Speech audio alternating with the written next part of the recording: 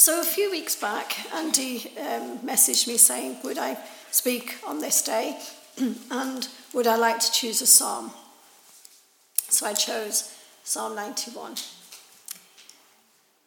And I just really feel that it's a good psalm for today.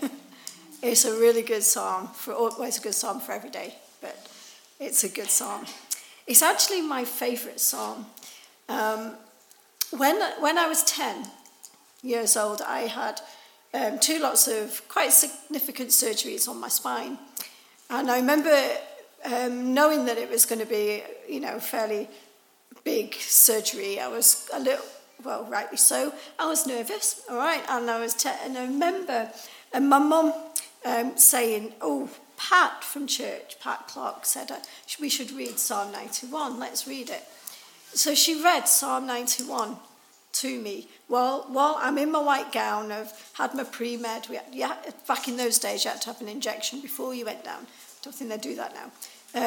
But then, and I was all, I had the thing on my head, my hair was all covered up, and I was ready, waiting to go down, and Mum reads Psalm 91. And as she read it, I felt just the tangible presence of God flood over me. I felt his peace and his love. And it was so significant that I can still remember it today, 41 years later.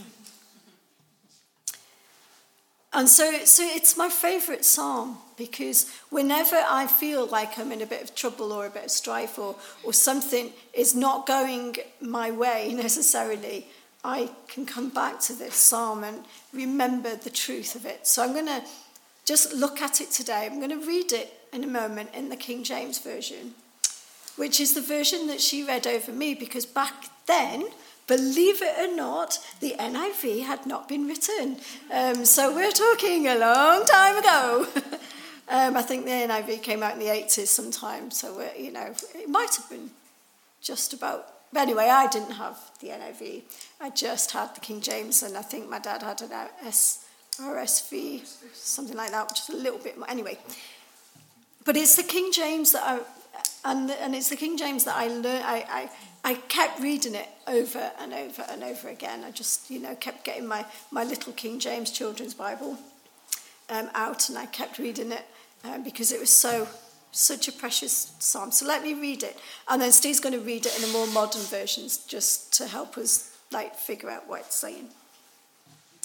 Okay, so Psalm 91 in the King James says this: He that dwelleth in the secret place of the Most High shall abide under the shadow of the Almighty.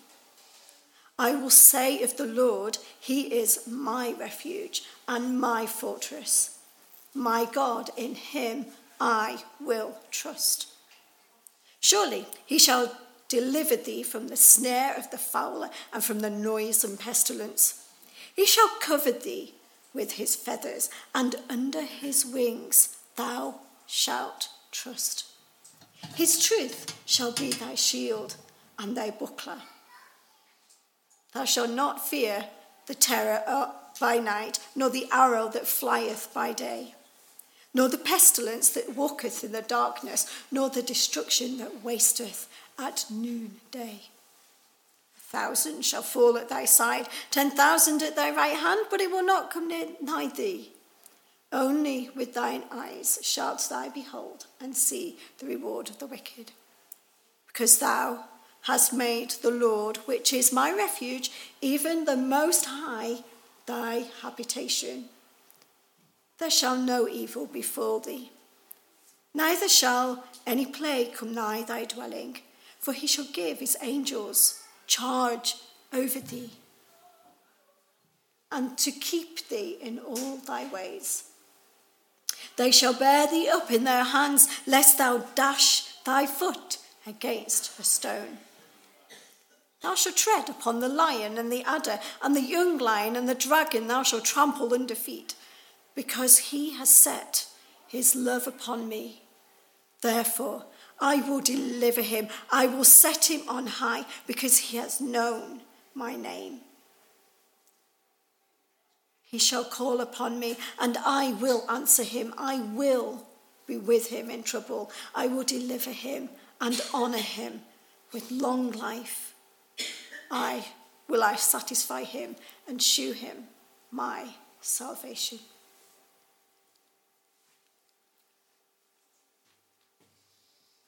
A repeat is good. It's good to hear it twice. So hearing the story about Mum, and this is the psalm I read out. When I visited Mum in the Chapel of Rest. So if somebody needs to take over, they can. I didn't realise. I'm sorry. I know you didn't. Those who live in the shelter of the Most High will find rest in the shadow of the Almighty. This I declare about the Lord. He alone is my refuge, my place of safety. He is my God, and I trust in him. For he will rescue you from every trap and protect you from deadly disease. He will cover you with his feathers. He will shelter you with his wings. His faithful promises are your armour and protection. Do not be afraid of the terrors of the night, nor the arrow that flies in the day. Do not dread the disease that stalks in the darkness, nor the disaster that strikes at midday. Though 1,000 may fall at your side, though 10,000 are dying around you, those evils will not touch you. Just open your eyes and see how the wicked are punished. If you make the Lord your refuge, if you make the Most High your shelter, no evil will conquer you, no plague will come near your home, for he will order his angels to protect you wherever you go. They will hold you up with their hands, so you won't even hurt your foot on a stone. You will trample upon lions and cobras. You will crush fierce lions and serpents under your feet. The Lord says, I will rescue those who love me. I will protect those who trust in my name. When they call on me, I will answer. I will be with them in trouble, and I will rescue and honour them. I will reward them with a long life and give them my salvation.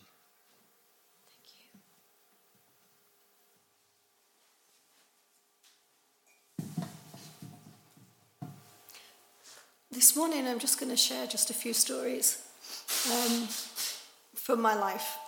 As I said, this has been a very important psalm to me. But before I do that, I just want to unpack just 3 words. Are you struggling to get me, or are you okay? You all right? Yeah. The psalm starts off by saying, he who dwells in the secret place of the Most High shall abide under the shadow of the Almighty. And those 3 words I just want to unpack just a little bit before I just share some stories. So it says, he who dwells. That word there in the Hebrew, and I'm not a Hebrew scholar, so I have no idea exactly how to say it, but it goes something like Yashaba, okay? Ihu Yashaba, and it means to sit down and to remain, to dwell and to live. Okay, so it means to dwell in, to live in, to sit down and to remain in. The shelter is bisetar or sathar, which means covering, a hiding place, something of secrecy. It's a personal thing. It's not just coming to church on a Sunday or life group on a Thursday or, being involved. Being involved is good and it's right and we encourage it. But it's a personal thing between you and God, between me and God. He who dwells in the shelter or the secret place shall, and then the next word is abide, and it's something like yitlova nan. It means to lodge, to abide, and to pass the night in. or to spend the night, which talks of a time of being in safety. So he or she, the person who dwells or who lives or who sits with and remains with the Most High, shall abide in the shelter, that covering, that safety, even through the night. When it's tough, when it's hard, when we're in trouble, we get that shelter, that covering, that safety, that secret place. And it's a personal thing between you and God. I can't abide for you, and you can't abide for me. I can't dwell with God for you. I can only dwell with God for me. It's a personal, relational thing between me and God. A place of safety regardless of what is going on around. 10,000 may fall in this side, and this may be happening in that side, and we're having pandemics, and we're having difficulties, and we've got to isolate, and we can't do this, and we can't do that, and it's all going, and then there's a war here, and there's a war there, and everything's going all, ah! We hear sad news, we experience grieving, and it's hard, and it's tough, but I can come to that secret place because I'm dwelling in him. I am remaining in him through it all, that personal place. And I want to encourage us all today to remember that personal place is available for all of us. Whatever the moment, the God of the universe, the Creator, who loves us so much that he even decided to take part in this wretched world. And he lived here for 33 years, and he allowed man to kill him. I'm talking about Jesus, if you haven't twigged. He came, he died, he experienced all of it. He knew what it was like to grieve. He knew what it was like to feel fear. He knew what it was like to be beaten and rejected and abandoned. And he went through it all. He knows it. He understands it. And now he wants us to abide in him through his Spirit. And as we do that, he has given us everything we need. Peter, chapter 1, verse 3 says this: by his divine power, God has given us everything we need for living a godly life and godliness. What do you need today? Come into the presence, abide in him. We're dwelling with him. He's with us always. Let's abide under that shadow. Come into that shelter, that shadow today, and spend time with him in the secret place. Asking him, talking with him, receiving from him what you need in the moment. What I needed as I was about to go down to surgery was a bit of peace and a bit of comfort and a bit of love, a bit of strength. He provided that. His desire is to walk through life with us because he wants us to live abundant lives in him. Now, you read the psalm and you think, gosh, nothing's going to happen to us, right? If only it was as literal as the psalm is.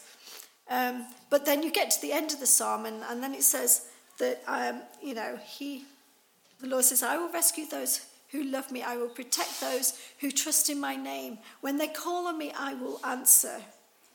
I will be with them in trouble. I will rescue and honor them. I will reward them with long life and give them my salvation. Life happens all around us, and it happens to us.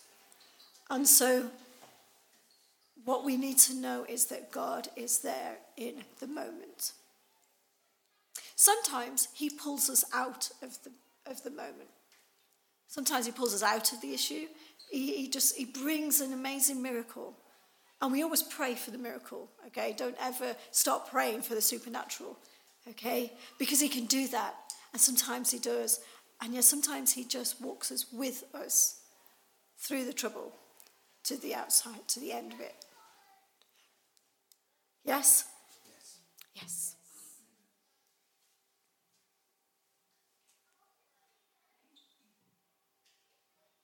Another experience that I had, again as a child, it was just a few years later, I was about 12.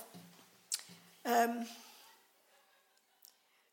doctors had suggested, so my left leg was a bit deformed and it was the wrong shape and the foot was not quite right and it looked a bit odd. And I walked even more odd than what I walk now. And the doctors suggested amputation. And my parents very wisely gave me the option. But it was a bit of a big decision for a 12-year-old to make. And I remember lying in bed thinking, what if I make the wrong choice? Like I got all in a bit of a pickle. Do you ever get in a pickle? Yeah, ever?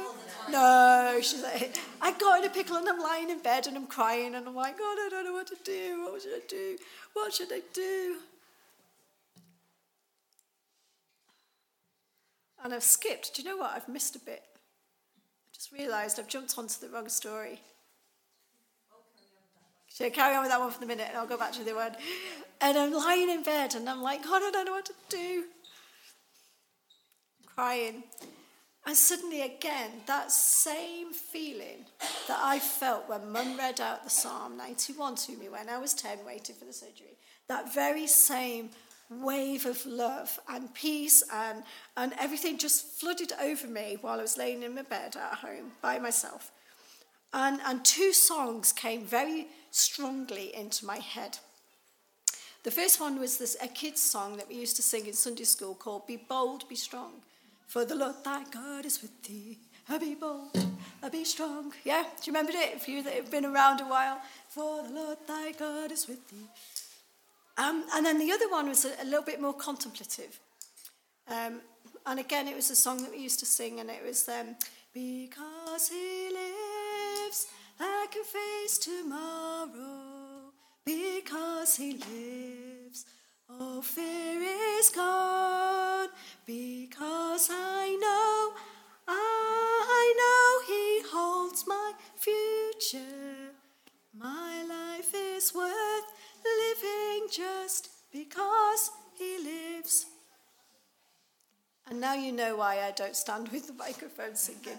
But anyway, I don't have the greatest voice. But that song came and I realised that I don't have to fear the decision. In fact, I don't have to fear anything really because he's alive and I'm in him. And he's holding my future. He's going to hold me to the very, very end. I was going to, let me go back to being 10, right? My mum read that psalm over me, and I felt his peace. But he didn't take me out of the situation right there and then. But he walked through with me. I had 2 lots of surgeries. I lay flat on my back for 6 months. I wore a plaster jacket from here to here for 13 months, and then I wore a leather jacket that you could take off to take a bath for a further 6 months. That was a bit tough for a 10-year-old, but I did it, and God walked me through. He was holding me every step of the way. Sometimes he rescues, he lifts us out, sometimes he walks us through. But what I want to make sure that today we know deep down in our hearts that there is a place that we can be with our Father God. That shelter of the Most High. Now, as you can tell, I did go on, I did have the amputation. I just made the choice. I think it was the right choice. I can face my tomorrows. I can face my todays. Because he's alive. And he's with me. Whatever it is, whatever I'm going through, he's with me. And I want you to know that he's with you and you have the choice to come into that shelter, that safe place with him.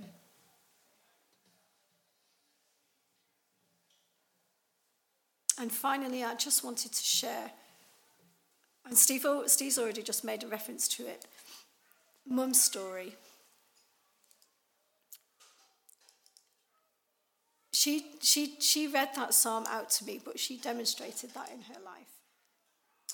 She knew what it meant to dwell in the presence of God. She knew what it meant to be under the shelter of the Most High. And she experienced the miracles, you know. I know I have to say it a lot, but maybe you've heard, maybe you haven't. But in 2005, she was lifted out of the issue. She had a brain tumour that was disappeared through prayer and fasting without treatment or anything like that. Okay, so he, in that season, he lifted her right out of it, and a miracle came. He completely healed her. And then another season came along, 16 years later. She's still dwelling in the Most High. She's still with her Saviour. But then she went through a very difficult time. It was during the pandemic, and she got ill and she ended up in hospital. You know the story, I'm sure, but I'm just going to share it because I want to just let you know her story, because her story might help your story. We weren't allowed to visit, but thankfully she had a phone, so we were able to have phone calls. It was during the pandemic, no one was allowed in. But I remember one particular phone call that I had with her, and it was a couple of weeks before she died. And she said to me that she wasn't afraid of dying.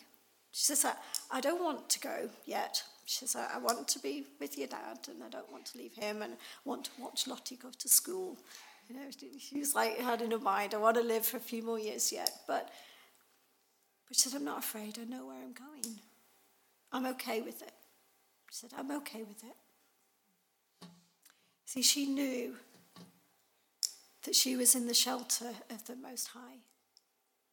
And she knew that Jesus would be with her in trouble, and in trouble she was. I mean, good grief. She had got an ulcerated foot. She ended up having surgery. It was a mess, wasn't it, Steve? Bless her. She got COVID. She managed to survive that, and then a week later, after being told she hadn't got it anymore, we're looking at rehabilitation, she gets a chest infection. By this point, her body was too weak, and Jesus said, come home. Come home. And she died. He brought her into eternity. But for those who are dwelling in the secret place of the Most High, we're abiding under the shelter, under the shadow, or under his wings, whatever imagery, that's it, you want to use, you are covered by him right up until he chooses to bring you home to be with him. And I think we need to remind ourselves of that. Whatever life throws at us, wherever we are, let's choose him. Let's choose to trust him. Let's choose to come under his shadow, under his protection. Let's come aside a while. I got to do that on Friday. I had some spare time and I went for a walk. And I actually probably walked maybe further than I normally do, but I went to Green and Common and thankfully it didn't rain and it was lovely. But I had my secret place as I walked around. So it's not a location, it's a heart. It's a relational place, okay? You can be walking in the woods, you can be sitting in your room, but come aside and talk to him and let him minister to you. To be in his presence.